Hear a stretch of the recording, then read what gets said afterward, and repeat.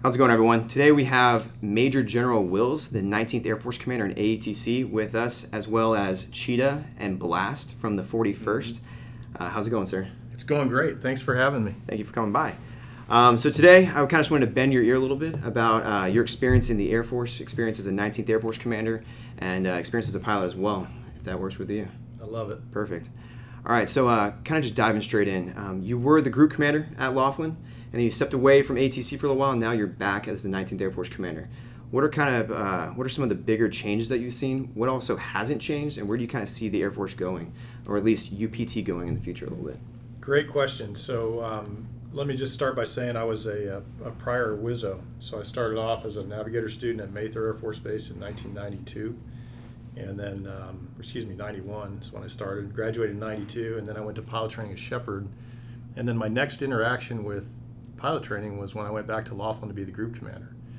And what was really remarkable about that was how little changed between my time as a navigator student and my time as the ops group commander. So we had a new airplane. We had the mighty T-6A Texan II, excellent airplane. But when I checked into Mather, I got a poster of a Tweet cockpit that I put on my wall. And when I checked into Shepherd in 1995, I got a poster of a Tweet cockpit, same poster, all black and white, no color. Mm-hmm. And when I checked into Pitt in 2009 at Randolph, I got a poster of a T6 cockpit, and the big deal was that the HSI and the ADI were in color. It's huge. Wow. Massive. I mean, wow. Yeah. That was amazing. And Impressive. so that was striking. And when you look at the way that our pilot training system is set up, you can look at it two ways, and lots of people look at them in exactly these two ways. Some people say it's the best pilot training system in the world, so we shouldn't monkey with it. And then some people say it's probably not reasonable that the basic framework hasn't changed in 60 years. Mm-hmm. When I first got to Randolph this time, I checked into my nice DV quarters, and there was a little history of Randolph Field, and I was reading it, and it talked about the two airplanes that we did pilot training in back at Randolph. And it struck me that the reason we probably did two airplane pilot training most of this time is because that's the way we've always done it. Now, what's really cool about what's going on right now is that we're re-examining old assumptions, and we're totally challenging the paradigm, which is really cool. And that's part of what you guys are doing right here at Columbus. Between the Spark Cell, this podcast, between what Pilot Training Next has done and is doing, and some other efforts, it's cool because we're challenging the way we think about it.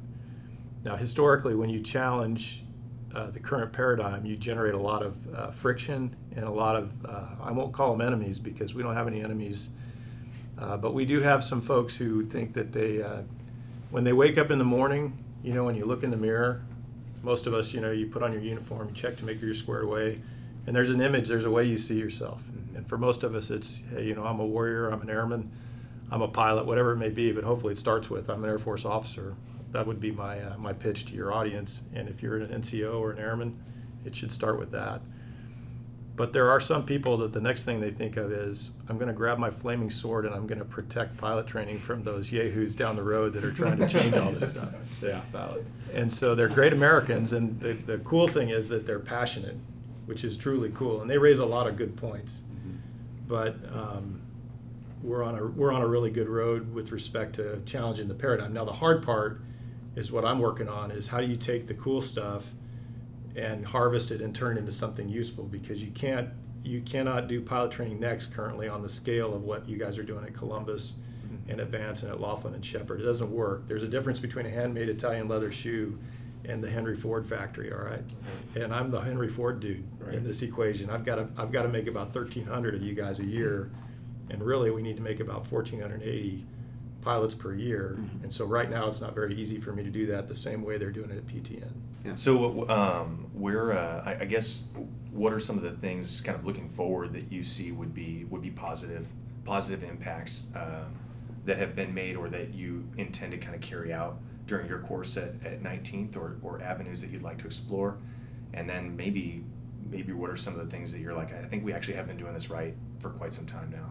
Yeah, great question, Cheetah. And for the listeners, you should know that Cheetah was my IP before he ran away in fear, at least for the very beginning of my T6 checkout. Mm-hmm. So when I first got here in the summer, General Quast was just an amazing leader from the perspective of recognizing the need for change.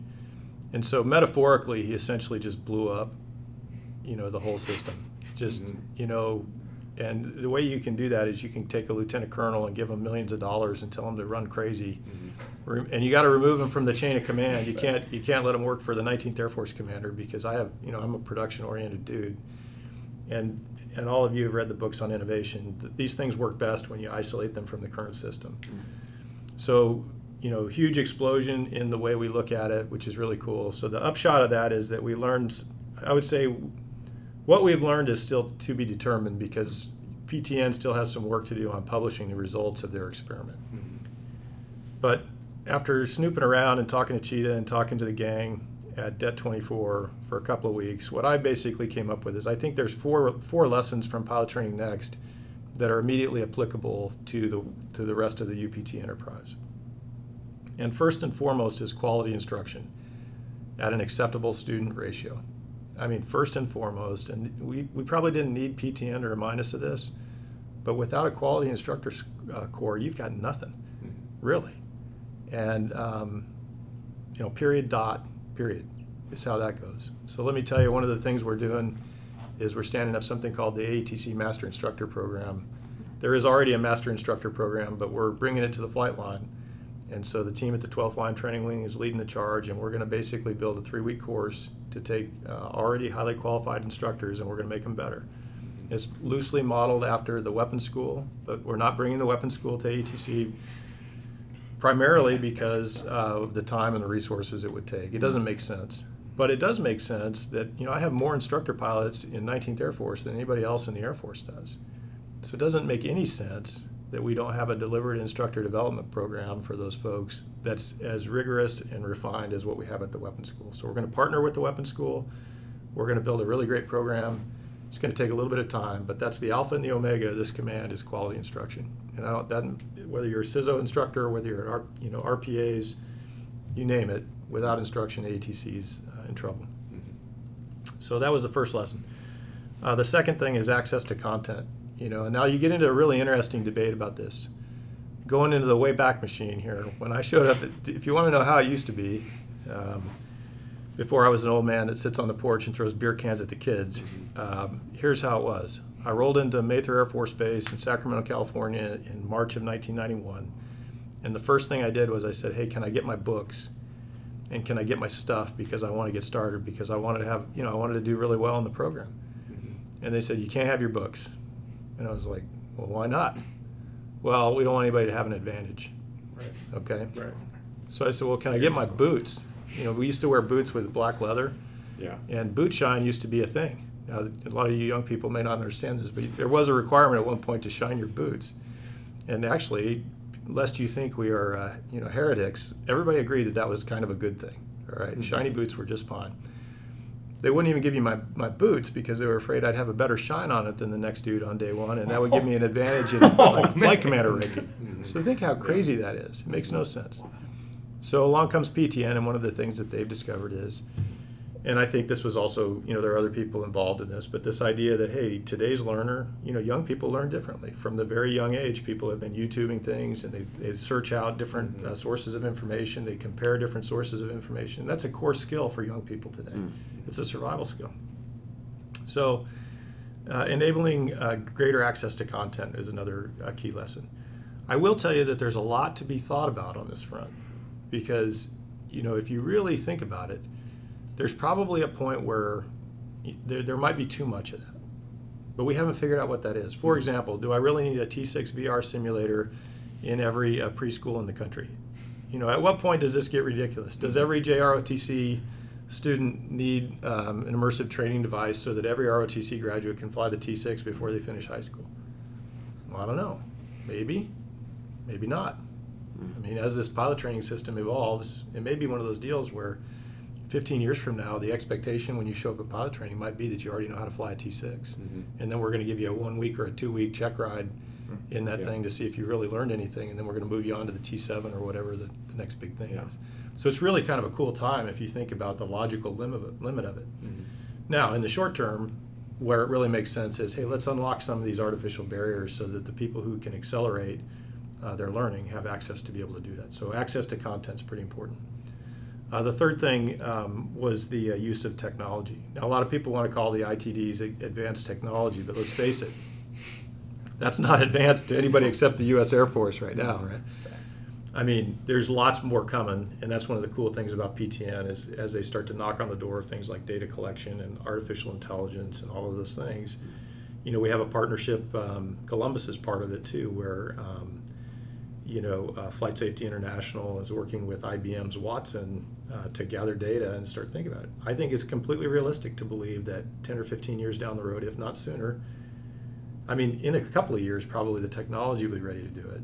But it's not inconceivable to me at all that 15 years from now, you're going to get a big chunk of your instruction from Watson or from some other kind of AI. I'm not endorsing the IBM company here. Full disclosure. But full disclosure. Yeah. But you see, I think that's pretty cool. So use of technology. And then the final one that I took as one of the big 4 lessons was student-centered learning, which again wasn't my term. That's just, I went around and I looked around, I said that has some merit. I will tell you that this isn't exactly revolutionary. If you look at, in my experience in the fighter world, when I was an instructor WISO, I was an instructor pilot. It was always about the students learning. It always was.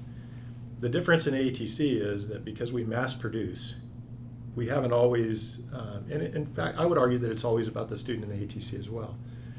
The difference was we haven't really empowered the student as much as I think the trend is right now. We didn't used to spend a whole lot of time allowing the student to drive the direction of a particular sortie. There was a little bit of that, and you probably hopefully are already doing this, which is, hey, what do you want to work on today, Blast? What were your weak areas in the last ride? How can we do that?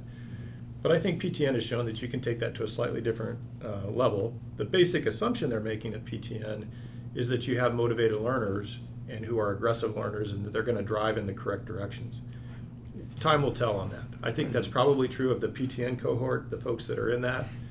I don't know that that's necessarily true of every class I ever taught in my career. Yeah. But that's something we need to look at. So those are, in my mind, kind of the big 4 lessons out of PTN that are ready to be harvested right now. So where does that leave us? I arrived, everybody said, hey, Pulse, you really ought to check this out. There's really cool stuff going on there. I went to a briefing with the Chief of Staff of the Air Force about 4 or 5 days after I got here. Pilot Training Next came in there. I don't know if you've been in their facility. I know you have. But they've got like this neon lighting, and there's this thing on the floor, and then these spotlights come in. It's really a little weird. Yeah. And I'm always like, well, what's that thing for? And they won't tell you, but it's really because they saw it on late night television. It looked cool. I don't know what It's seen on TV. Yeah. Seen on TV. And then the chief's standing there, and there's this blue glow, and then the PTN guys are like, and then we trained everybody 12 times as fast. It costs like $50, and we should do it right now. And I'm like, wow, I don't know if that's. Now I'm exaggerating. Where's the fog machine? Yeah, the fog fog machine. Fog machine. Cool music. Lasers. Is awesome. It's PTN lasers. Everybody's holding up their phones. Yeah, that's right. Yeah, exactly. Swaying to Yeah. music. Mhm. And then afterward, everybody said, there's probably some goodness here. And so they, they looked to me as the 19th Air Force commander to figure out how to make it happen. So the key elements that we'll try to get in there, and as you guys know better than I do, it's more than just how do you train the T6 students, right? It's how do you get the learning Wi-Fi installed. It's how does the MDIT work? How does the technology how does the data talk to each other? Right now, we collect a lot of data already in UPT. You can access almost none of it. It's insane. You wouldn't believe how it's just a constant source of frustration for me that I can't access the data to help me understand things like UPT throughput, capacity, stress on the system, et cetera. We'll see how it goes. Then the AETC A58, and that's plans, programs, and requirements, the strategy guys, they're working on how would it look in the year 2030 and beyond. How much will we use AI? How much of this is going to be different? And if you think about our facilities, our infrastructure, everything that we have is based on an old paradigm. Most of that's probably still good for something, but it may not be good exactly as we have it today for everything. So that's that's kind of how I'm looking at the future. Now you asked me what's still good about, what are the things that are tried and true. I think in the big picture, the system is actually pretty sound. There's a reason everybody wants to train with us. So it's not that we're not training great graduates.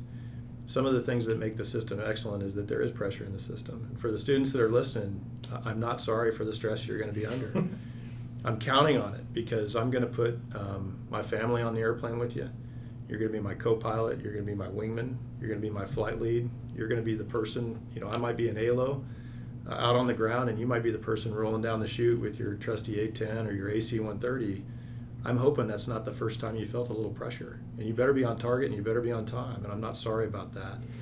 So pressure, a little bit of pressure on the system is a good thing. A little bit of pressure on the individual is a good thing. I'm counting on the IPs here at Columbus to help the students learn how to handle that. The drill is not give them a whole bunch of pressure and see how they do. The drill is let me give them a bunch of pressure, let me give them some tools to deal with it, and then let's make sure that they can rise to the occasion. So I like the fact that the system moves along at a certain pace. I like the fact that you have to meet certain gates by a certain time. Now, we haven't talked about competency-based progression. That's really important. You were going to ask me about what I struggled with in UPT, and the answer is I didn't have that many struggles in UPT because I had 630 hours as an F-15E Wizzo. I had like 200 hours of close up. It was great. Yeah.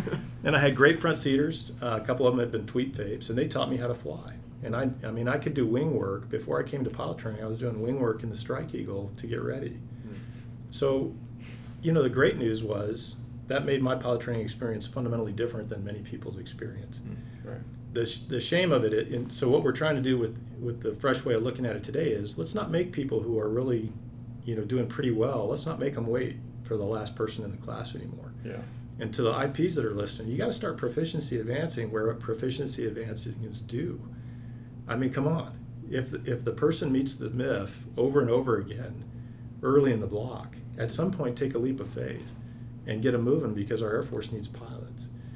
But by the same token, if you don't meet the standard, it's time to do that one again. Mm-hmm. And for the IPs, look, if people don't meet the standard, they need to hook. This isn't about whether they're good people or not. They're all good people. They wouldn't be here if they weren't. Mm-hmm. This isn't about how many people can we get through the system. I am unconcerned about, at an individual level, the pilot shortage is to be handled by folks like me at a big level. The IPs in this wing need to handle the pilot shortage by training quality pilots, period.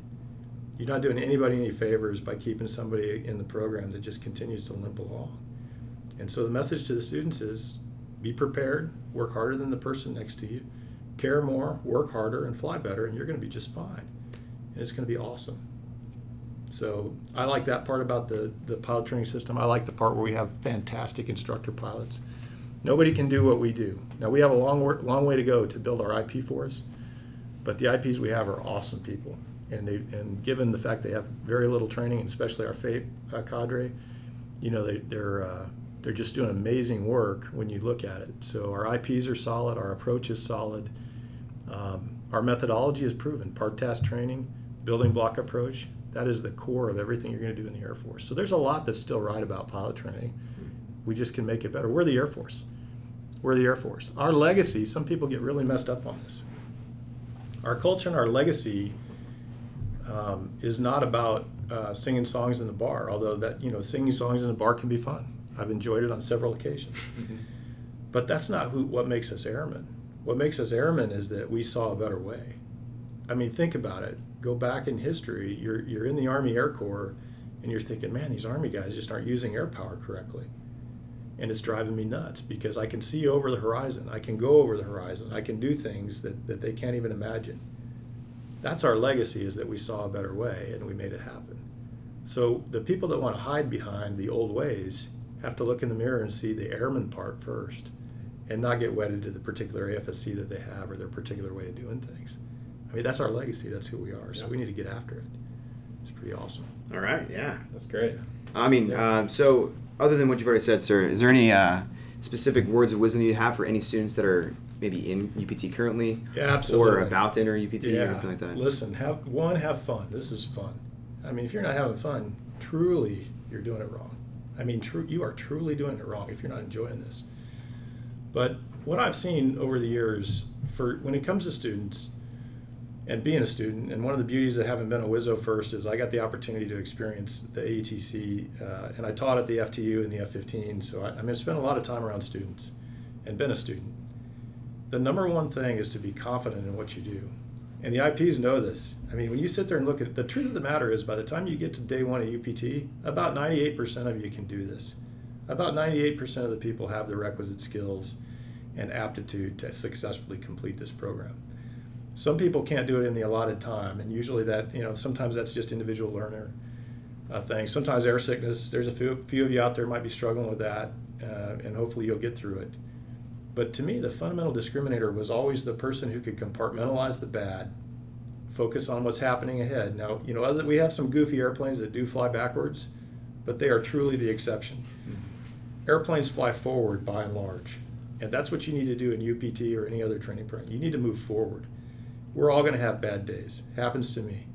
You have a bad day, you have a bad minute in a sortie, put it away, talk about it in the debrief, get better the next time.